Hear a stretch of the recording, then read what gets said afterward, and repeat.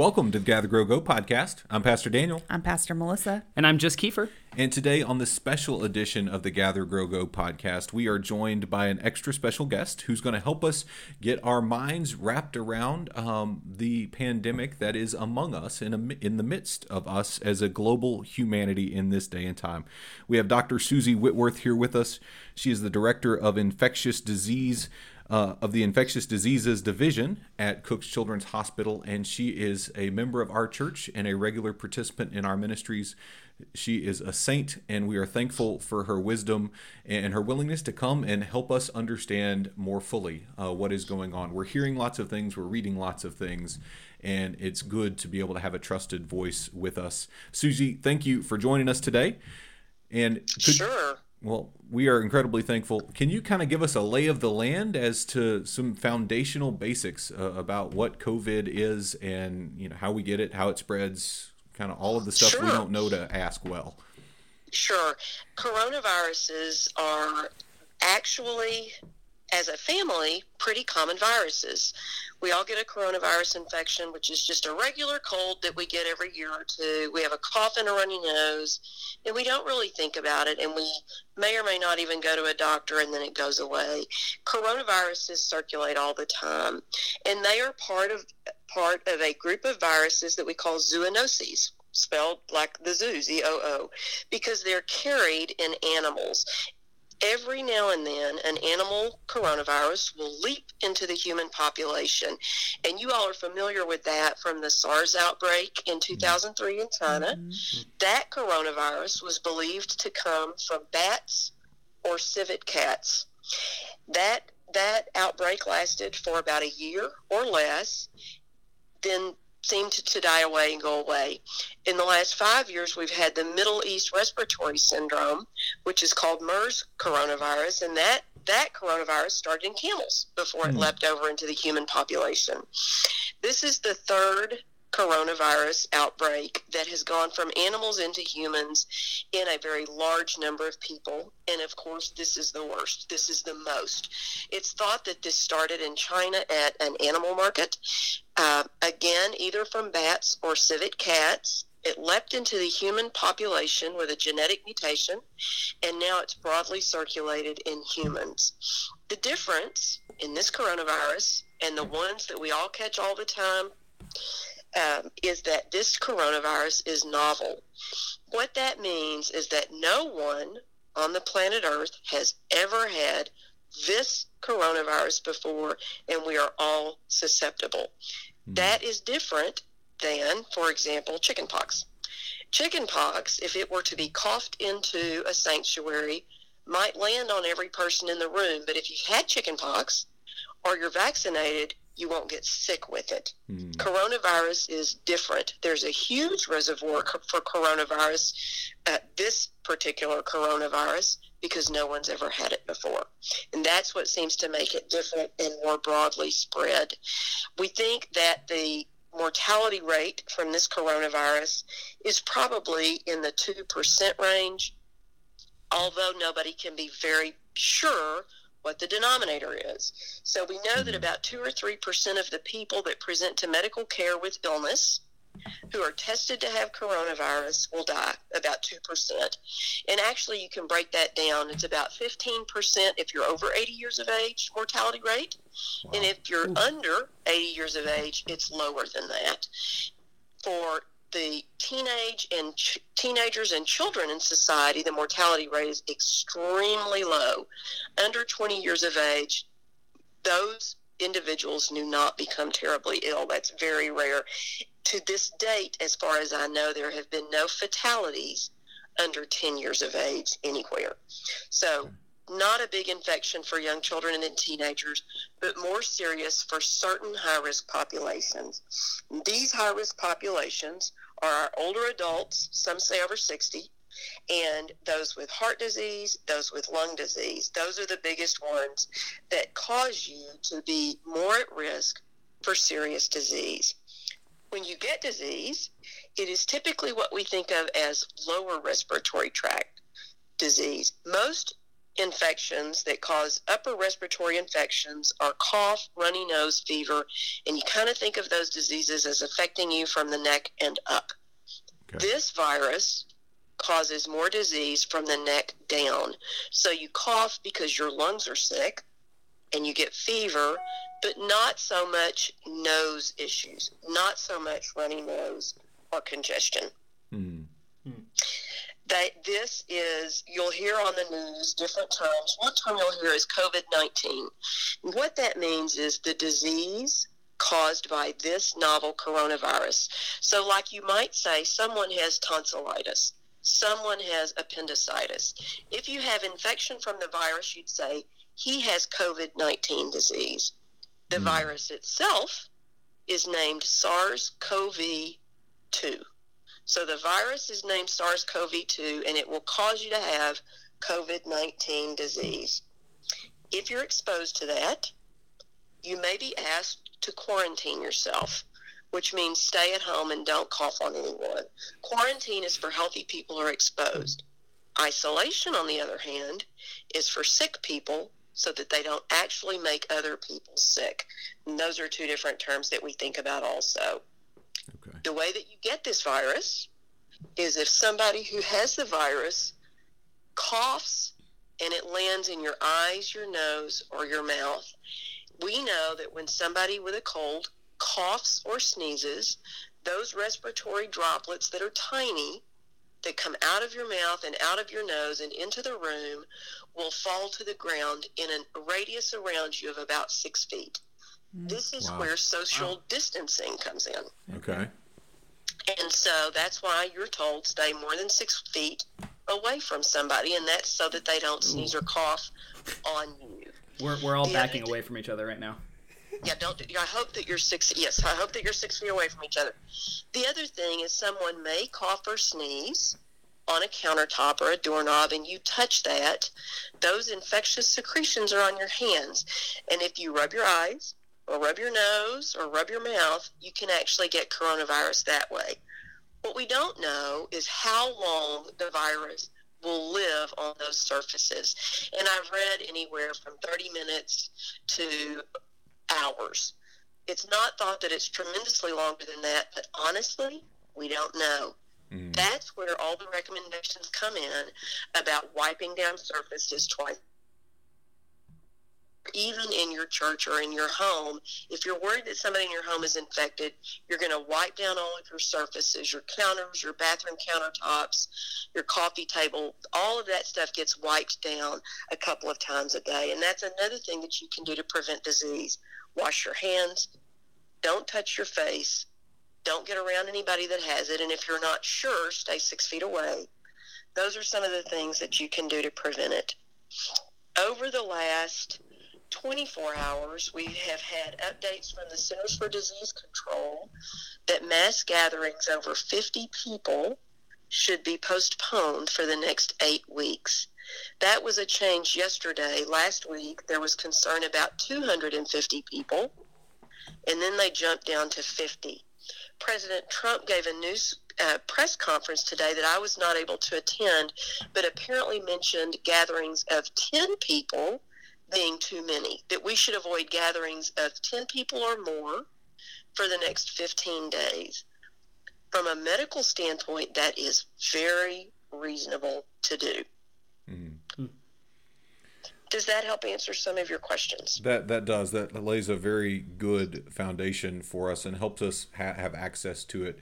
One of the things we've begun to do as a church family is move all of our gatherings from in-person gatherings to digital space gatherings to help do our part to flatten the curve. When people use the phrase flatten the curve, what do they mean by that? We've probably heard that bantied around in different spaces. I know I've used it, but help us understand what that means. Here's what it means. When a new pandemic occurs like this, there are times when it will spread through like wildfire throughout a population before people really understand what's going on. China is a great example of a group of people who didn't know what hit them, and instead of flattening the curve, they had a high peak incidence tens of thousands of sick people in a short amount of time, 6 or 8 weeks.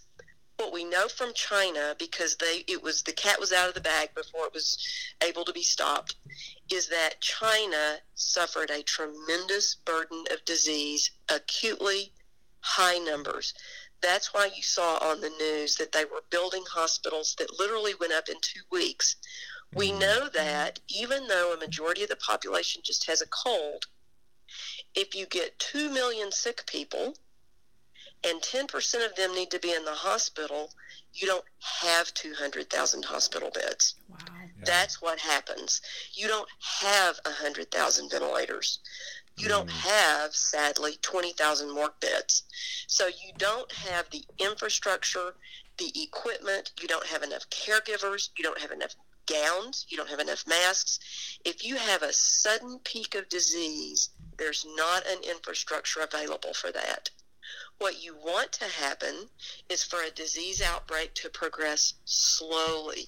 You want to keep your foot on the brakes as long as humanly possible so that you don't have 200,000 people, for example, in 6 weeks. You might have 10,000 people in 6 weeks and then 20,000 people for the next 6 weeks so that you have a very flattened, long curve. You have an anthill. You don't have an icicle.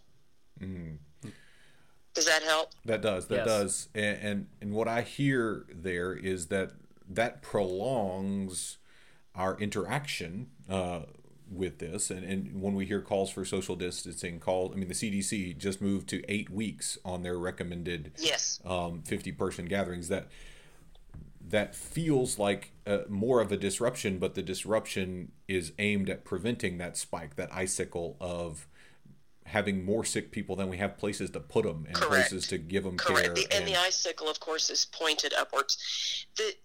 When you hear mass gatherings of 50 people being more than 50 people being off limits for the next 8 weeks, that sounds like a lot, and it sounds like a long time.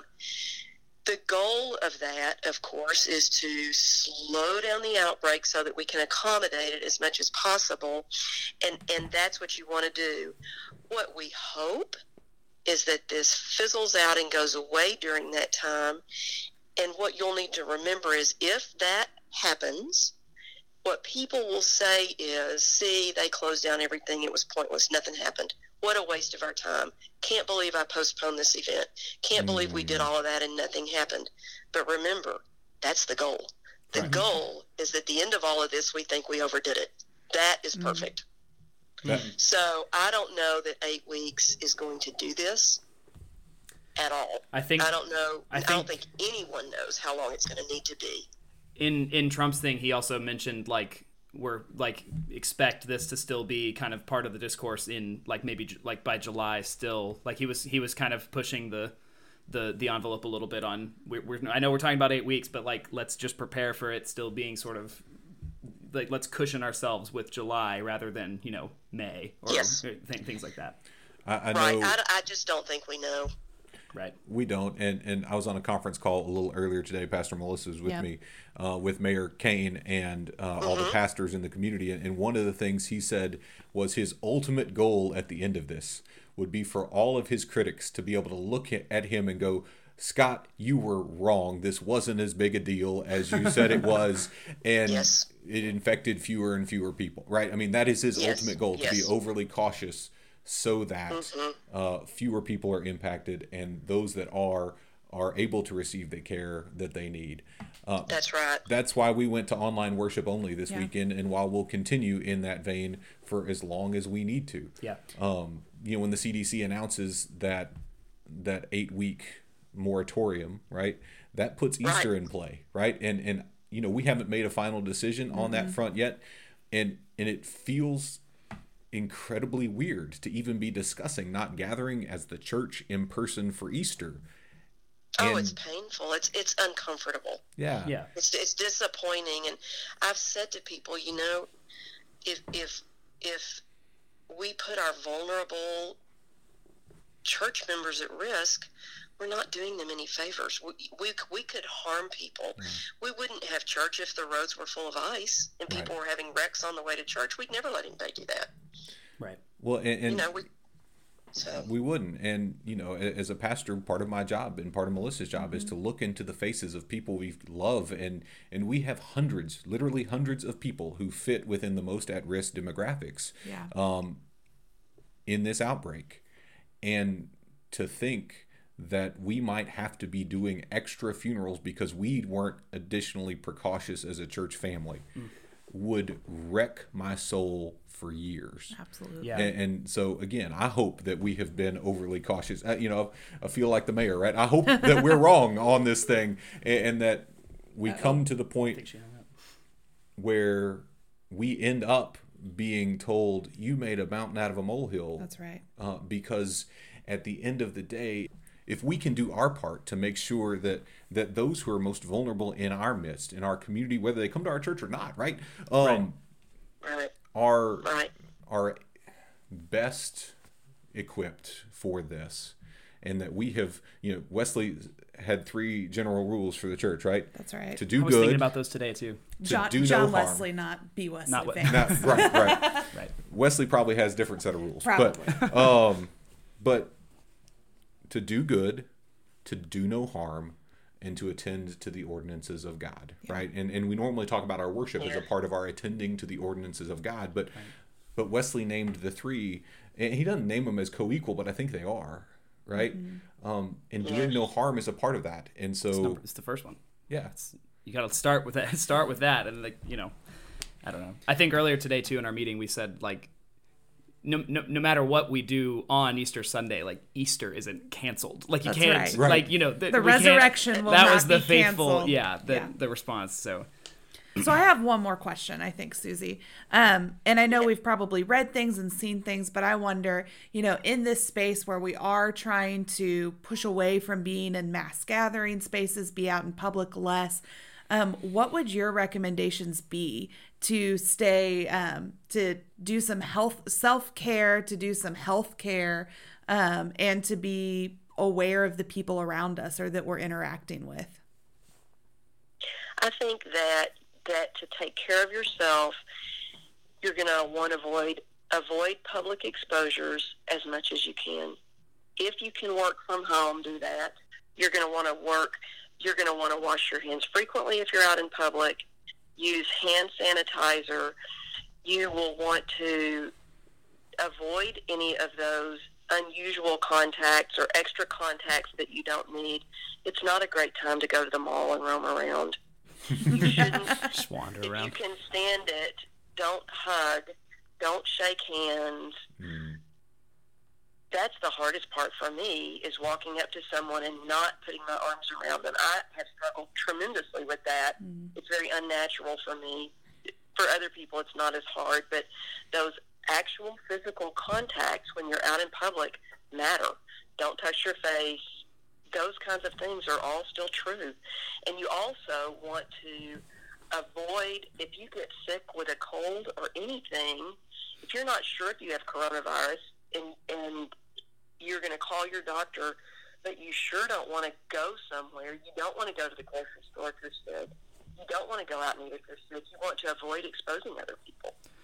So that brings up to the question for me about, like, the hoarding versus not hoarding kind of thing that we're seeing, like all of the pictures of, you know, people, like, shelves being emptied of toilet paper and food and stuff at grocery stores. And on the one hand, you have the grocery stores companies like Walmart saying, guys, we can restock stuff, but if everybody, you know, buys 15 rolls of toilet paper at once, like that's actually creating the bigger problem. And so they're almost recommending, I read, for people to sort of be normal about the grocery store and get what you need, you know, for a week or two, and not try to, like, stock up for the apocalypse, I guess. But do you have anything to comment or to add onto that?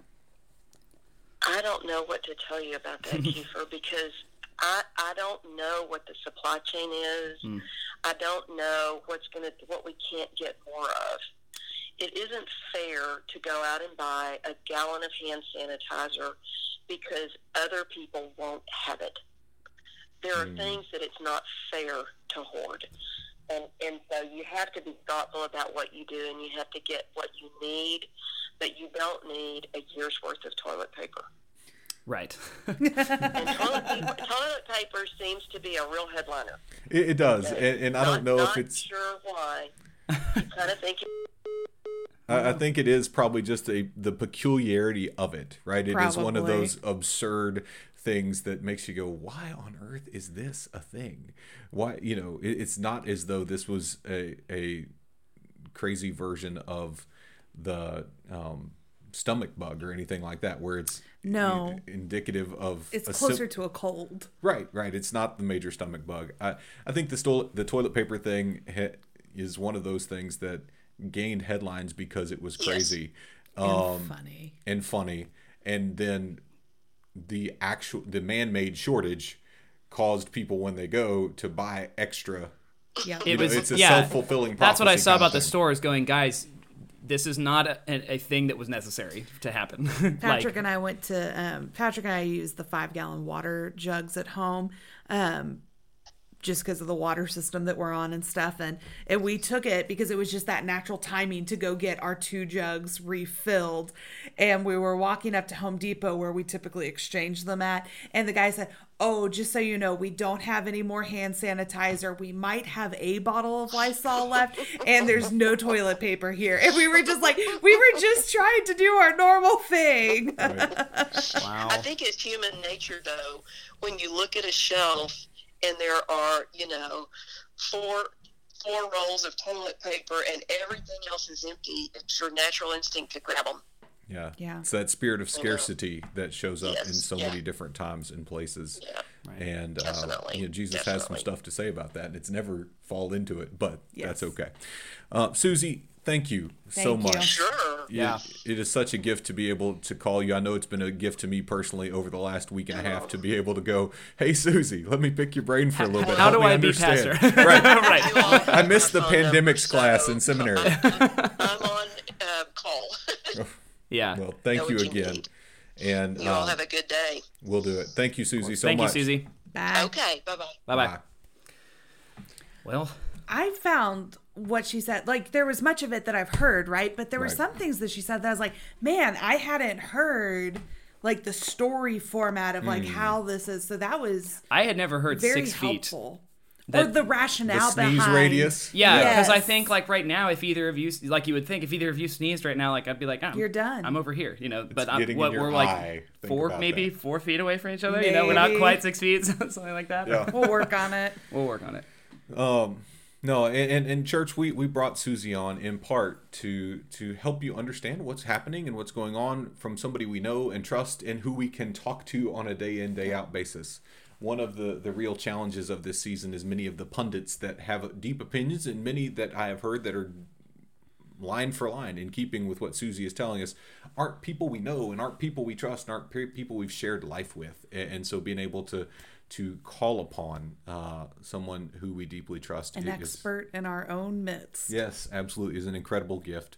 Know that we as your church family will be getting back to the stories of Lent beginning just next week on the podcast. We got some amazing, awesome stories for you of this transformational time of year, because one of the things we want to keep our focus on is that God is still doing amazing stuff in our midst, even in the midst of this unprecedented season, at least for our lifetime. That's right. And so know that God is with you and you are not alone. We will be, over the course of the next couple of weeks, continuing our once-a-week podcast regimen. So you can count on your Gather, Grow, Go family to be here with you as well. We thank you for joining us today. Your invitation to grow is, what is it, James 4:8? 4:8. 4:8b. Wash your hands, you sinners. And wash your hands, good people, too. Wash your hands. Yes. Do what your mama told you to do. Sing your ABCs as you're washing your hands. Scrub all those places that accumulate Hallelujah. dirt. Amen and amen. And now, as we prepare to go, may we go with a blessing. Would you receive this benediction, this blessing for your week? May you go knowing that if you are scared, isolated, worried, anxious, Jesus meets with you. If you are going thinking, we're taking all this way out of proportion, Jesus is with you. And if you're somewhere in between, or even hoarding toilet paper, Jesus is with you. May you go in peace. Amen. He may be judging you for your toilet paper. Just a little bit.